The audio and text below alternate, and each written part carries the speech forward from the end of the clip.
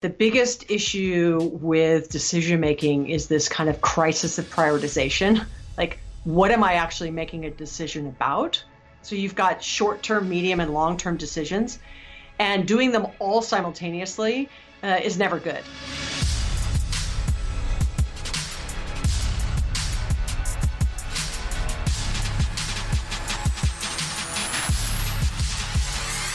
Hello, this is Julie Masters, and you are listening to The Next Right Thing, a mini-series from the Inside Influence team designed to provide some actionable certainty in uncertain times. I'm loving recording these. I'm just loving it. I'm loving the opportunity to check in with some past guests. I'm loving the opportunity to have really practical, tools-focused conversations. I'm hoping that you're loving it too. And as I've said before, we will keep these going if they are useful, and if they're not, we will not. The idea of this series is to provide some actionable certainty, as I said, in uncertain times, specifically in the situation that we're in, the COVID-19 pandemic, wherever you happen to be in that journey, wherever you are in the world right now. What we intended to do, what we wanted to do, was go out to some of the most popular guests from past episodes of Inside Influence and ask them one question. What are you focusing on right now? Tools, ideas, strategies, mindsets, or advising your clients to focus on, that you know for sure work in uncertain times. The intention being that somewhere in here, from this incredible mind and the other incredible minds, you are able to find the inspiration that you need for your next right thing. In this episode, I speak with Tiffani Bova, Global Customer Growth and Innovation Evangelist at Salesforce and Wall Street Journal best-selling author of Growth IQ. Get smarter about the choices that will make or break your business. And it feels like a bit of a make or break time right now, doesn't it? This is not business as usual. This, for many of us, is make or break. Now, what impresses me most about Tiffani, and has always impressed me most about her, isn't her credentials, which are extensive, or her laser-focused approach to solving the growth challenges of some of the world's top-tier firms. What's always impressed me the most during the times we've spent together is her ability to just be able to peer into the clutter. Have a radar, some kind of laser radar into the never-ending predictions, statistics, and trends that overwhelm the best of us, especially right now, and translate them with a level of certainty and clarity and perspective that only comes from having done the work. She's just a master at being a translator for her customer base and from the people that follow her. Now, in today's conversation, we talk about stabilized decision-making and why it's vital during a crisis, the growth zone, what it is, what it looks like, and how we will know when we're there. Which consumer habits are temporary and which are now here for good? And I think that this is a question that I'm hearing many CEOs ask at the moment. You know, we're seeing some pivotal changes in behavior from consumers here, which will, go back to business as usual when we get there, and which are just here to stay, which have rewired us for good. And the one that hit me the hardest, and it was this, the idea of jobs to be done. I won't go into it, you'll hear more about it, but I want you to sit with that, because I believe and I agree with Tiffani that this jobs to be done now needs to become the guiding light for whatever we do next. What I want you to reflect on here isn't actually even related to growth, but more related to influence. Tiffani has one of the most finely attuned question radars that I have ever come across. Her success as an analyst, an author, an influencer, a leader, in my opinion, is down to many things, but this one thing in particular. She listens hard to the questions of her target market, to the people she is there to serve, and she makes it her absolute mission to answer them. However she does that, through her books, through her content, through her podcast, through her presentations, through her communication, through how she structures her communication. And that is it. She listens hard to the questions and she answers them. Now that alone is an insanely powerful next right thing. If you want to dig even further into Tiffani's smart mind, crazy smart mind, and growth IQ as a set of tools and strategies, you can also hunt down our previous conversation, which is episode number 42. You can also find her book on Amazon. Highly, highly, highly recommended. Now, I've said it before, and you'll no doubt hear me say it again. This series is very much by the seat of your pants kind of a thing. Lockdown has meant that we've had to work with what we've had in terms of equipment, in terms of internet speeds, in terms of interruptions.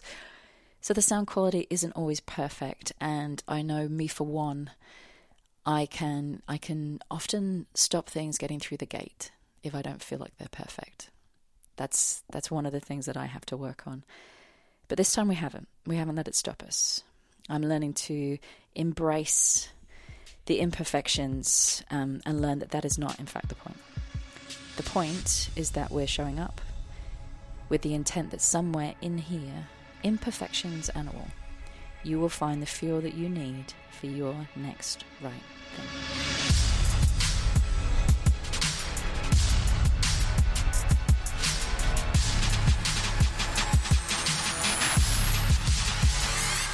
Welcome back to the podcast, Tiffani Bova. Oh, thank you for having me. I couldn't be more thrilled. It's so good to have you back. So different to usual programming with the Inside Influence podcast. This one's about the next right thing. This one is about some actionable certainty. What can we do or what can we put into motion right now based on what you're noticing, based on what you're doubling down on or advising people to double down on in this moment. And what's been really interesting about it is pulling in past guests and using their particular lens to answer that question. So, enough from me. I'm going to kick into what are the next right things that you're noticing at the moment? Well, first thing I want to say is, this is a time that's so unprecedented, in the financial crisis that we had here in the U.S. I'm located in the U.S., as I'm sure you can tell by my accent, is that it was sort of the housing market and financial services. This has kind of impacted everything. It's in all facets of our lives, public health, economic, business, education, everything has been impacted. And so for me, when speaking with customers, over the last probably 3 or 4 weeks, it's kind of a couple of phases of, how do I, first and foremost, stabilize my business? How do I stabilize the situation that I'm faced with? Mitigating those short-term risks, stabilizing the operations, putting together a team that understands how do we get our employees to work remotely and how do we communicate and, what is it going to happen going forward? And I think that stabilized motion happens, after kind of the shock has happened, right? So hopefully just based on where we are globally, that we're out of the shock phase and we're into, okay, we're now stabilizing. We understand that this is what we're dealing with. Now it's going to be a matter of how are we going to, roll the things we're learning now into making much different decisions. So to answer your question, the first thing I'd say is this decision making is sometimes paralyzing companies, that we have to make the exact right decision. And I don't know if that's possible when things are changing so rapidly. And if you have a global business, even if you're located in Australia or New Zealand, at the end of the day, if you have a global business, then that impacts what you have to do to stabilize yourself, because the rest of the world may be rolling back in at different phases. They may be dealing with things and coming out of it where you're in the middle of it or towards the end of it. So I think that decision making is one of those things in stabilize that makes people a little nervous. So talk to me about the decision-making part. What are you seeing in terms of the companies and the individuals and the leaders that are just doing that decision-making really well? Is there a process that they're following? Is there a particular mindset that they've adopted? Well, I'll say this. The biggest issue with decision-making is this kind of crisis of prioritization. Like, what am I actually making a decision about? Why? When do I have to make it? And so you've got short-term, medium, and long-term decisions, and doing them all simultaneously is never good, right? And that's with this kind of crisis of prioritization. And so my advice would be that you have groups or a person, if you will, who's very focused on this kind of stabilized decision-making, right? In that kind of phase of your getting back to some form of normal. What is that? What's stabilized decision-making? Can you walk me through it in a little bit more depth? Yeah. So if you think about it, you have to first mitigate short-term risks. And so what are your short-term risks? Understanding what are the things you're faced with in your own business, in your own industry, in your own market, with your own culture, and all the things that are unique to you. And then you have to figure out, how do I, in crisis that we're all facing, how do I respond to protect my business and run the business during the lockdown? And those decisions are very different than the next sort of stage of, getting, kind of the structured approach to trying to get yourself back to some form of normalcy. Is the next sort of stage is back to work. Well, the decisions you make in stabilize, so going back to what we started with on decisions, is very different than decisions you'd make about, how do I get people back to work? Like, does everyone come back one day? Do we phase it? Do we do it by department, division? Do we do it by seniority? Do they all have to have health checks first? Like, all those decisions are very different than, how do I respond during this crisis? And so that's what I mean by making decisions based on what phase you're in getting yourself the third track or stage, if you will. If the first one's stabilized, the second one is back to work. The third one is, okay, I need to grow. I need to make revenue, and I need to try to capture back market share I may have lost. How do I get myself back to some form of quote unquote business?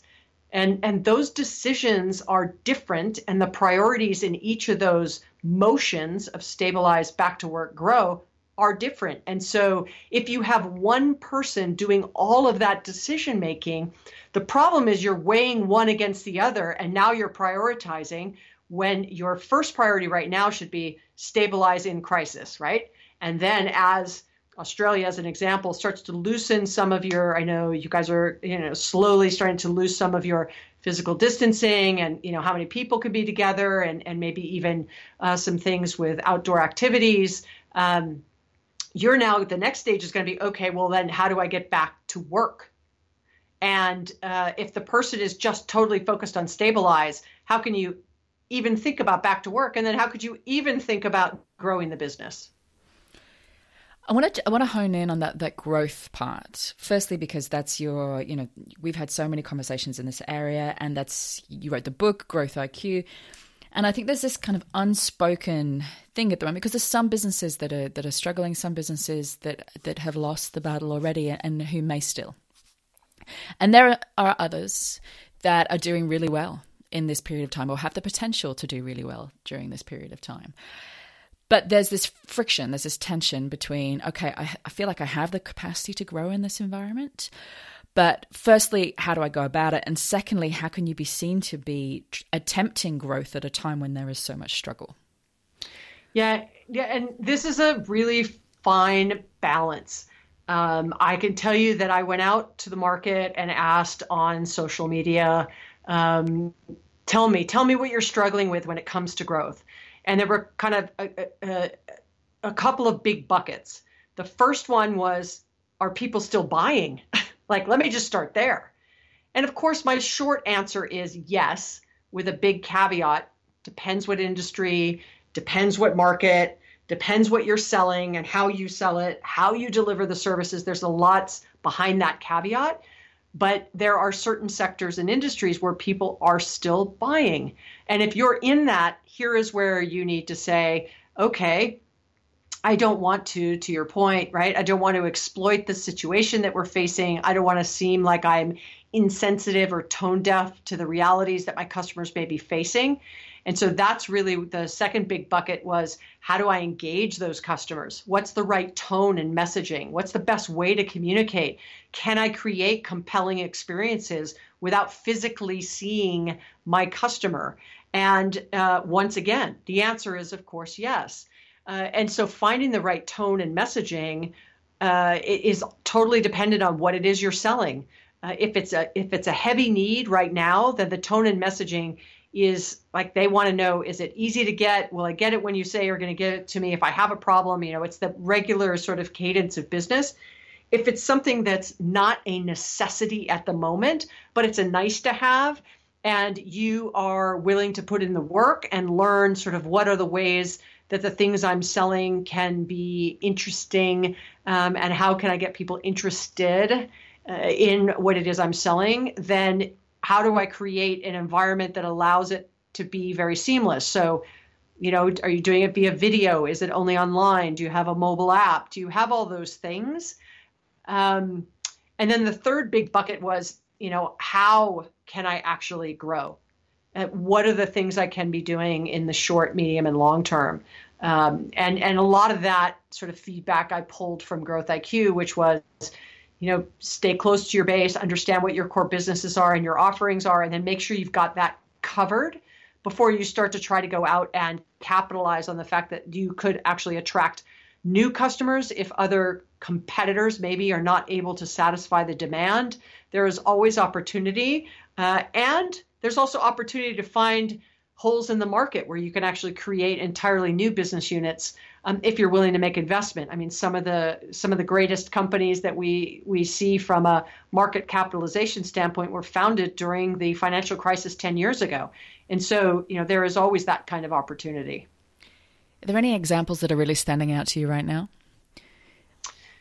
Yeah, we have a couple. I'll say this, that we're so focused. I work at Salesforce. We have a very large presence in Australia, New Zealand, as well as APAC, and our value as a company is just trust and customer success, as well as others. But when you think about that, it's really about how can we make sure that we are helping our customers in any way we can, and what are the things that they're doing using our technology to get really innovative to solve some of these big problems, whether it's making PPEs, masks, whether it's getting out telemedicine and, looking for data and capturing all that data on where we have hotspots across the US. And so you've got businesses like 3M and PayPal and Pep Tech doing things around education. So we've got so many really great examples of how businesses are socially stepping up to serve their people and their communities and putting that kind of purpose over profit, with, business being this greatest platform for change, which is very much what our CEO, Mark Benioff, says. And his book Trailblazer is all about it. And I would say that that's what's super inspiring. There was something that I shared today that a virtual reality company has now put 20,000 healthcare professionals via virtual reality through training on how to be safer during COVID-19. And so you see something like that and you go, that's what I mean by there's these new opportunities. So if you happen to be a training company, what are you doing around virtual reality? How are you training? Have you launched a YouTube channel? Are you doing little, quick trainings and tutorials?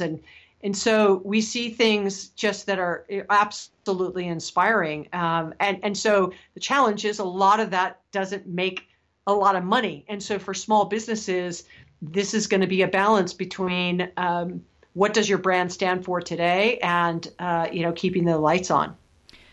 And I think you just picked up on a really interesting point there, which is a lot of the things, the contribution-based pieces, which is something I talk about a lot. Your role in a crisis as a leader is to translate the complexity into certainty. Your role is to, out-contribute for your client base. A lot of the contributions right now in terms of videos and content, et cetera, they're difficult to monetize. They're difficult to bring in as an income stream. And even if you can, it takes time to build the infrastructure behind that, to build the funnels, et cetera, et cetera. Is that just par for the course? Is it just really this is what it's going to take now and we need to ride it out? Well, there's a couple of things I'd say here. Is that going back to my comment about tone and messaging, there's no way that you're going to be able to hide from the decisions that you make at this time on how you treat your employees and your customers and the things that you do. When you do those things, you want to do them with a proper intention that you're doing it because it's the right thing to do. But know that it's also going to say a lot about your brand. And it's going to inspire your employees to be like, yes, this is where I want to work. I want to work here because when times got tough, we were all in this together. We were in it together, not only as a company, but as a community to serve our customers. And then your customers are going to be like, look, I would never leave you. Like when things got tough and I needed help, you were there. And even if someone is less expensive or spends more money to try to get me, I am loyal to you because I know what you stand for. In the toughest of times, you've shown who you are. And so I'm not saying completely go to a philanthropic model and it's not about profit. It's about purpose and profit. But right now, because everything is just so sensitive and we've got such, global devastation. I mean, and, I think people will forever remember what brands did at these times. I want to quickly dive into another conversation that you and I have had previously, but I think is so relevant right now, which is the tuning out. So the tuning, if you're going to feel into growth, you're going to feel into what next, where next, how next, what to say next. You need to be able to tune out the noise and focus on the signal. Just any guidance on how to do that, on knowing what is noise and what is the signal in terms of knowing what to do next? It's a great question because I think that what's tough now is that the signals are kind of going to give you false positive or negative because we're just not in any kind of normalcy at the moment. And so I caution you to think about when you make those decisions. It is super noisy, but the signals you could take from all of this is the fact that and I've said this for years now, that what's more disruptive than technology is actually the customer. And now we've taught the customer all kinds of new habits. Oh, I can bank from home. Oh, I can educate. I can take a exercise class from home. Oh, I can order and have things delivered. Oh, I don't need to go visit all my customers. We've now taught and learning that we can actually do things very differently. So the question now is going to be, how close to what we are experiencing today, how much of that are you going to take that back into when we go back to work? So will you still let some of your employees work from home? Will you no longer put people on an airplane to travel to visit customers? You're just going to do it via video. Will you have in-person events? Will you just do virtual events? Like we did for World Tour at ICC at the beginning of March, 10 days before we were going to have literally 9,000, 10,000 people show up to ICC, we canceled and went online. And so now we've learned a lot from that. And now all of our in-person events, I think for the remainder of 2020, will be reimagined and virtual. And so that's that signal of, okay, people have shown we are able with really good and rich content to attract people to come and spend a few hours with us online. And so those are the kinds of signals I would say to pay attention to, sort of the customer consumer behavior in other industries that you can learn from and how do you capitalize on it and not get caught in the noise of it's not only going to be video. It's not only going to be people are going to work from home. It's not only going to be you're going to take exercise classes on home. You're never going to go to a yoga class again. Like that's not reality. It's going to come back somewhere in between those things. What are you seeing? That's the question that just keeps rebounding in my head at the moment. What are you seeing 6 months from now? What are you seeing in terms of either growth opportunities or just how the landscape's going to settle? Yeah, I would go back to what I said. I'm a big fan of jobs to be done. If you've never heard that term or read that book or read the books on it, what it basically, I'll give it to you in kind of the elevator pitch of a sentence or two. People do not buy a 1/4-inch drill bit. They buy the ability to have a 1/4-inch hole. So the drill bit was the way to get the job done, which was, I need a 1/4-inch hole. And so what are the jobs to be done that we will learn coming out of this? So I'm going to go back to the financial crisis, Instagram, Dropbox, Box, like there were jobs to be done we could not do as easily during the financial crisis that were born out of that. And so jobs to be done right now, as an example, would be, I'm just picking teleeducation. How do you educate kids remotely? And how could we really actually, help kids get a better education? Maybe they have learning disabilities, or maybe they have issues at school, or maybe it's a transportation, they can't get to work, or get to classes, but they still want to learn. And so, scaling that at tens of thousands of students in a consistent way that you can actually say, yes, they can go on to the next grade, or yes, they could graduate, or yes, they could earn a degree. teleeducation, telemedicine. I think we've shined a light and cracked open the fact that many industries we rely on as humans has not made the digital transformation we needed them to make if this situation was going to happen, which of course nobody could have foreseen. So I would say that this is the jobs to be done, is what is the job to be done? And every business is satisfying a job to be done. And so when you think about your own business, you better be solving a job that needs to be done. Otherwise, you're probably not selling very much. So the question then becomes, what will be the jobs to be done? 3 months from now, 6 months from now, 12 months from now, 2 years from now. And that's where you look at your own. So if you pick, and I don't know the answer to this, right? But you pick, Sydney or Australia, and you say, okay, what was exposed during this time that we just weren't very good at? Was it getting, maybe the elderly food and groceries when they don't have the ability to take transportation right now? Well, that's a great job to be done. And so maybe I can create a company that uses Uber, and then I could, do it for, this particular age range. And maybe I do it just to retirement homes. And then, right. And that's what I mean by you have to look through the lens of where were there gaps around something that, either your current business that you can stay close to your core and add something, or you're going to go, you know what? I feel like the job that I was doing is no longer as interesting or important or as profitable as it used to be. I'm going to pivot because I see where I think there are needs in the market. And even if you look at Netflix as an example, that started because the founder of Netflix got a late fee that was ridiculous. So he's like, there has to be a better way. And hence was born Netflix. So that it takes something just that simple. Thank you. Thank you for your time. Thank you so much for coming back on the podcast. Absolutely. And, I'm thankful for you. So I appreciate you reaching out, and I'll look forward to seeing you again in person soon, I hope. We will get there, I promise.